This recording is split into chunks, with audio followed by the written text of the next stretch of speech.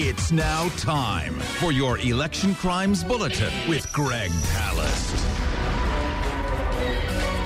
And this is Dennis Bernstein with Greg Palast. You're listening to the Election Crimes Bulletin on Flashpoint Pacifica Radio. Greg, it seems like things are heating up. It seems like somebody might indict Trump. People are betting it's either Georgia or New York. Interesting things coming out of that special grand jury. And we've got a lot to talk about, Greg. So let's start with, maybe we come in this way, into Georgia, fair fight versus true the vote. What is that battle? Well, what are we looking at? Okay, well, that's actually quite important because that could massively affect the 2024 election. Fair Fight is the organization, the voting rights organization founded by Stacey Abrams. They sued True the Vote. Now, for those who, have been following my reports or saw my film Vigilante, these are the vigilantes. This is the group that challenged back in 2020, challenged 364,000 Georgians, their right to vote. Now, the judge ultimately ruled in their favor at the, not at that time, it didn't matter. But the important thing is that this case is now finally going to trial in federal court as a civil action to stop True the Vote from intimidating voters. And the form of intimidation that they use is principally wildly challenging voters. They use a national change of address list. We went through, as you know, they challenged 364,000 voters. We literally, when I say we, the Palace Investigative Fund team literally called thousands, sent letters to tens of thousands. We couldn't find a single illegal voter voting from that list. Not one. And in fact, True the Vote could not name, which is this right-wing group, which is backed by... say a little bit more about who they... lay that out a little bit for people. So True the Vote is an organization which is coming out of Texas, which has been mounting challenges all over the country, but they're principally focused to Georgia, one, because it's a swing state, and two, because Georgia law, unlike other states, says that any person can challenge an unlimited number of other voters. In this case, they challenged over 250,000 back in 2020. So this group, which is backed by the billionaire Bradley family of Wisconsin, and Cleta Mitchell acts as an attorney for them. She's one of Trump's lawyers. She was on that infamous call with the Secretary of State of Georgia that's now subject to criminal charges. So she's basically, you can call her Trump's consigliere, or depending on your viewpoint, we'll see what the grand jury has to say, she may be an indicted co-conspirator in trying to overturn the elections in Georgia. So going after True the Vote is very important because if these challenges continue, Reverend Warnock only won by about 0.5% of the vote, very small amount. And the reason is these massive challenges and also other attacks on voting and the voting rights law. So this will be going to trial, and this will have a big national effect because if these vigilante vote challenges spread out of Georgia, it looks like about 9 states at least have picked it up, from Texas to Ohio, Iowa, Pennsylvania. These are swing states, Wisconsin. Wow. Then that could overturn the 2024 election if there's an endorsement of this mass challenge of voters by non-government actors. You're hearing there, Greg Palast. I'm Dennis Bernstein. This is the Election Crimes Bulletin on Flashpoints on Pacifica Radio.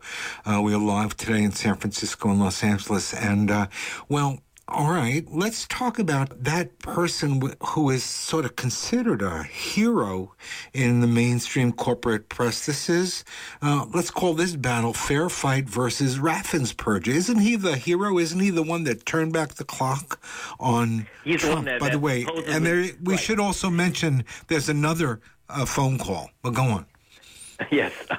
So Fair Fight also sued Brad Raffensperger, the Secretary of State of Georgia. He's the guy who's considered a big hero. He's on 60 Minutes and MSNBC saying how he stood down Trump. But what they're forgetting is that it was Raffensperger with the guy who appointed him, Governor Brian Kemp. When I say appointed, Raffensperger ran on his own after Kemp was Secretary of State. He was chosen by Kemp.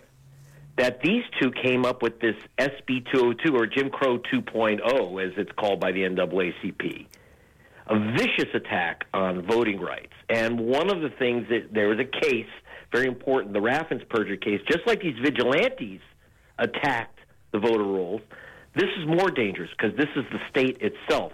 And the state wrongly removed 340,000 voters. 340,000 voters are wrongly removed, purged from the voter rolls, using the same cockamamie system used by True the Vote, which the judge says is nonsense. But in the case of the state, he said, well, if the state wants to do it, under the Supreme Court rulings, since basically the defenestration of the Voting Rights Act, the judge said they could do it. But he thought that an additional purge of voters in 2019, 22,000 voters, the judge said that was so off the wall, he was going to reverse it. Now, that number is very important. 22,000 voters were put back on the voter rolls because of an action by Fair Fight, and I should mention that the Palace Investigative Fund experts advised on that case with Fair Fight. 22,000 votes were saved before the 20 election. Biden only won that state by 11,000 votes. If it wasn't for the Fair Fight action case, Biden would not have been elected. It's that simple. But, on the other hand, with the current Supreme Court we have, the judges are basically saying there's very little that they can do. But I would say something that the judge, quote the judge, because Raffensperger and Kemp are seen as great heroes standing up against the racist vote suppression tactics of Donald Trump. It's all nonsense.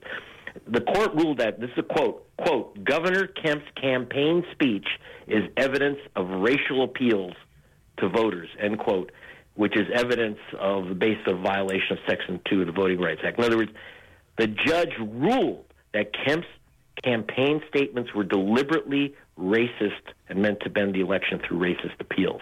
And that's where your film is so poignant in the context of Kemp and his familia. So this ruling happens with a governor who has a history, right? I mean, can you do the 30-second version of the history? So again, we have to get away from Kemp the hero, the guy who stood up to Trump. Yes, there's internal battles within the Republican Party. Kemp wants to run for president. The Wall Street Journal has already endorsed him for president. Effectively running several op-eds saying he would be the best candidate. And he probably would be, because he's gotten so much stroking from even outlets like MSNBC or the New York Times and 60 Minutes that he stood up to Trump. He's standing up to Trump from the right, not because he's trying to protect voters. First of all, he's trying to protect himself and stay out of prison. He sees what's happening to Trump. In other words, if he had given in to Trump, they'd be breaking rocks on a chain gang together. And, Kemp is too smart for that. But this does not, it's important to understand that he's no hero. He is absolutely the ringleader of these efforts to basically ethnically cleanse the voter rolls. And his methods in Georgia are being used nationwide. That's very, very important. So I'm glad you brought that up. And his history, and also he's the guy who's a point man with Ron DeSantis of Florida against what they call critical race theory. What they really mean is, let's not talk about history. And right. In the case of Kemp, it's because his family was the first family to bring enslaved Africans to Georgia, and he doesn't want that taught in. And you can lose your job as a teacher if you teach that. I can't imagine why he would be ashamed of that background. Well, anyway, we're speaking. Yes, this is. All right, let's move it along. Let's move it along. Yes. Okay, so you're listening to the Election Crimes Bulletin on Flashpoints. Let's get to the grand jury in Atlanta. We've got the big mouth foreman Emily Kors, who I find extremely interesting. So to bring us up to speed, how you see that case, and you think that's where the first indictment is going to come, or is New York going to beat her to the poll? I would say if anything's going to happen, we'll get to New York, but I think they'll be moving faster because of the process. It's a very complex process in Georgia. We had a grand jury impaneled at the request of Fani Willis, the district attorney in Atlanta. But she had the way that Georgia law works, she has to have a special grand jury investigate, make recommendations for an indictment. Then Willis has to decide, she said in May, whether to ask for another grand jury which would actually bring the indictments. I think that's about 102% certain that she'll look for another grand jury to actually indict people. Now, the question is, who will she indict? Two things. Emily Kors, who's the big mouth war woman who didn't help anyone by going out in public and making TV appearances, but, welcome to the celebrity America, right? That's what everyone wants. And she could have jeopardized the case by saying too much about the evidence. It could have, but she didn't really. She just has a bunch of hints. She said, as to the big name, quote, she said, as to the big name, there's no shock there. Frankly, I don't know what that means. She did say, obviously, we know from the very little bit that's been released by the judge, that they recommended perjury charges.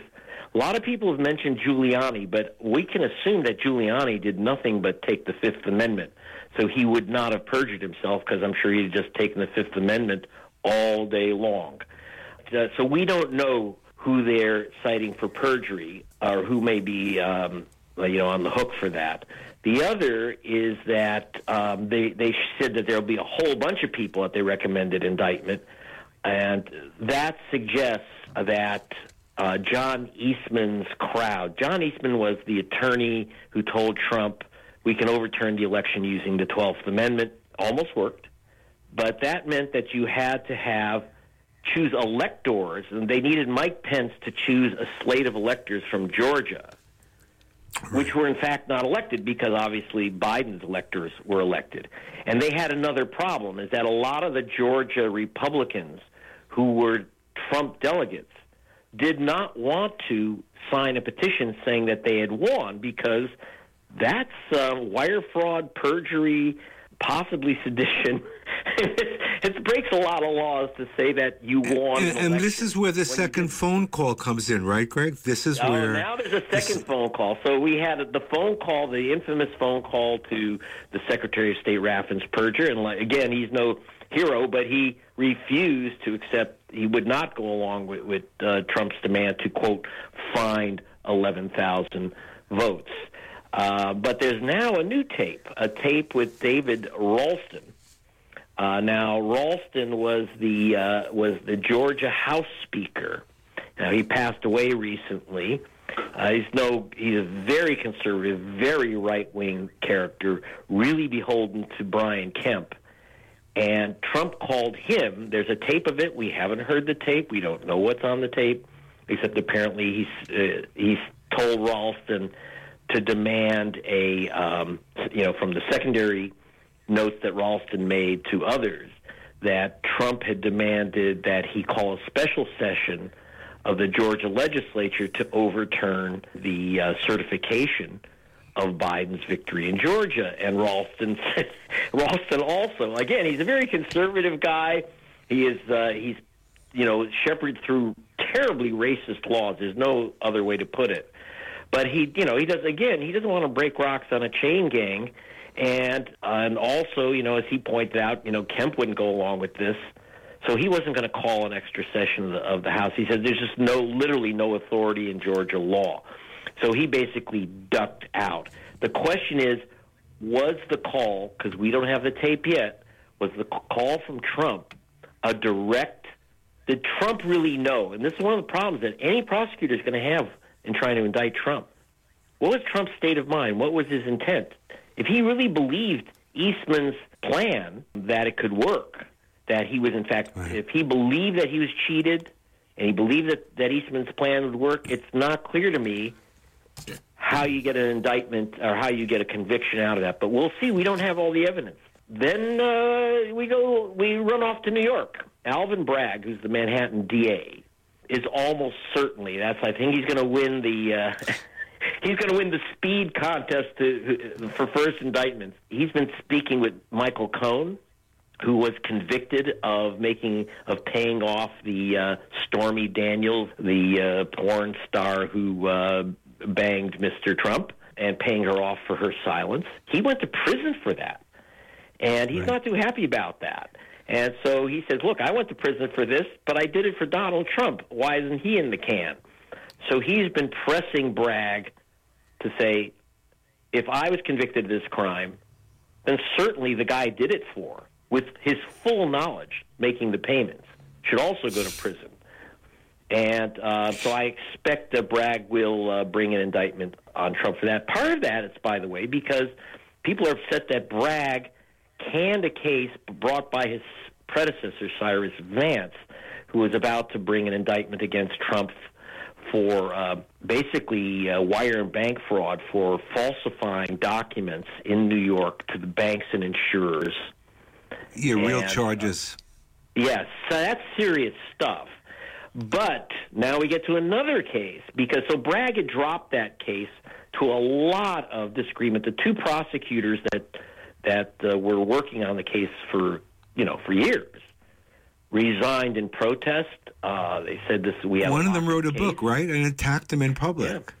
Yeah, and attacked Bragg. So Bragg, that's why I think, very frankly, I think that's why Bragg suddenly turned around and said, because remember, he has to get elected to the DA's position.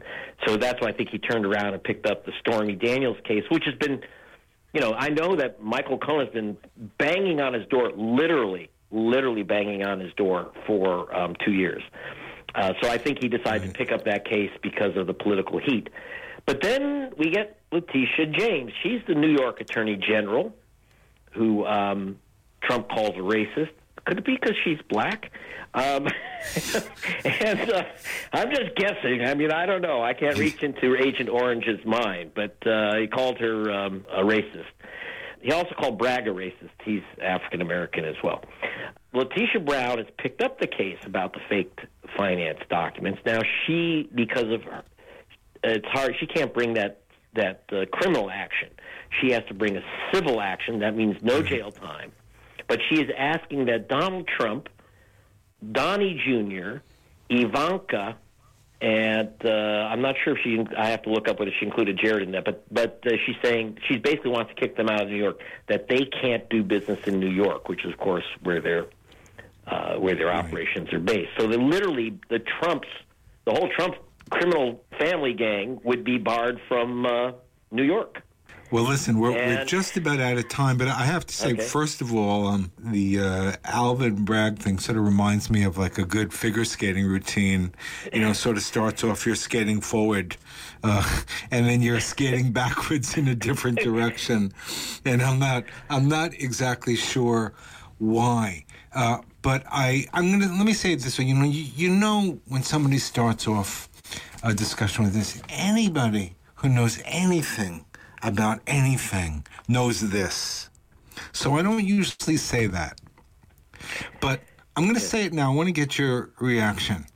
Anybody who knows anything about anything knows the longer you wait to do a prosecution and the closer it gets to an election, the more difficult, the more complicated, the more ways that the people you want to prosecute can sort of jump out. Don't you think the Attorney General of the United States screwed up big time? Well, the question is he a coward? Am I overstating? I mean, seriously, this is a long time with all those charges. I do know that he did, and there are two other cases, by the way. Garland Merrick did bring in a special prosecutor to look at whether Trump deliberately stiffed the National Archives in hiding the fact that he had taken confidential documents, which, by the way, still can't be found, which could be a violation of the Espionage Act. That's no small thing. So, but, again, waiting... there is a problem because there is a Department of Justice memo which says you should not indict someone running for president. And I think that, that it should be avoided at all costs. I think that's one of the reasons why Trump, now I'm speculating, I got to be careful here, but why Trump announced very early is by officially making himself a candidate, it's legally more difficult to indict him because the courts reasonably want to avoid affecting an election. But I look at it this way. Shouldn't people know about any criminal activity by a candidate? That's what we have courts for, to determine those things. And, of course, there's a January 6th hearing review, which could ultimately still bring in Donald Trump for failing to, in his executive authority. That's Pence is actually kind of lobbying for it, that Trump failed to act. It was malfeasance to the point of criminality on January 6th. All right. Well, that's Greg Palast. This is the Election Crimes Bulletin. Greg, in the near future, you and I are going to have to get together on the air for a poetry reading. What do you think? I think we can do that if you're up to that. That doesn't even rhyme. I better work on my poetry before we do that. You got to get to work on that. Okay. Let's do it. All right. Well, we're going to leave it there for now. That's Greg Palast again, the Election Crimes Bulletin. You're listening to Flashpoints on Pacifica Radio.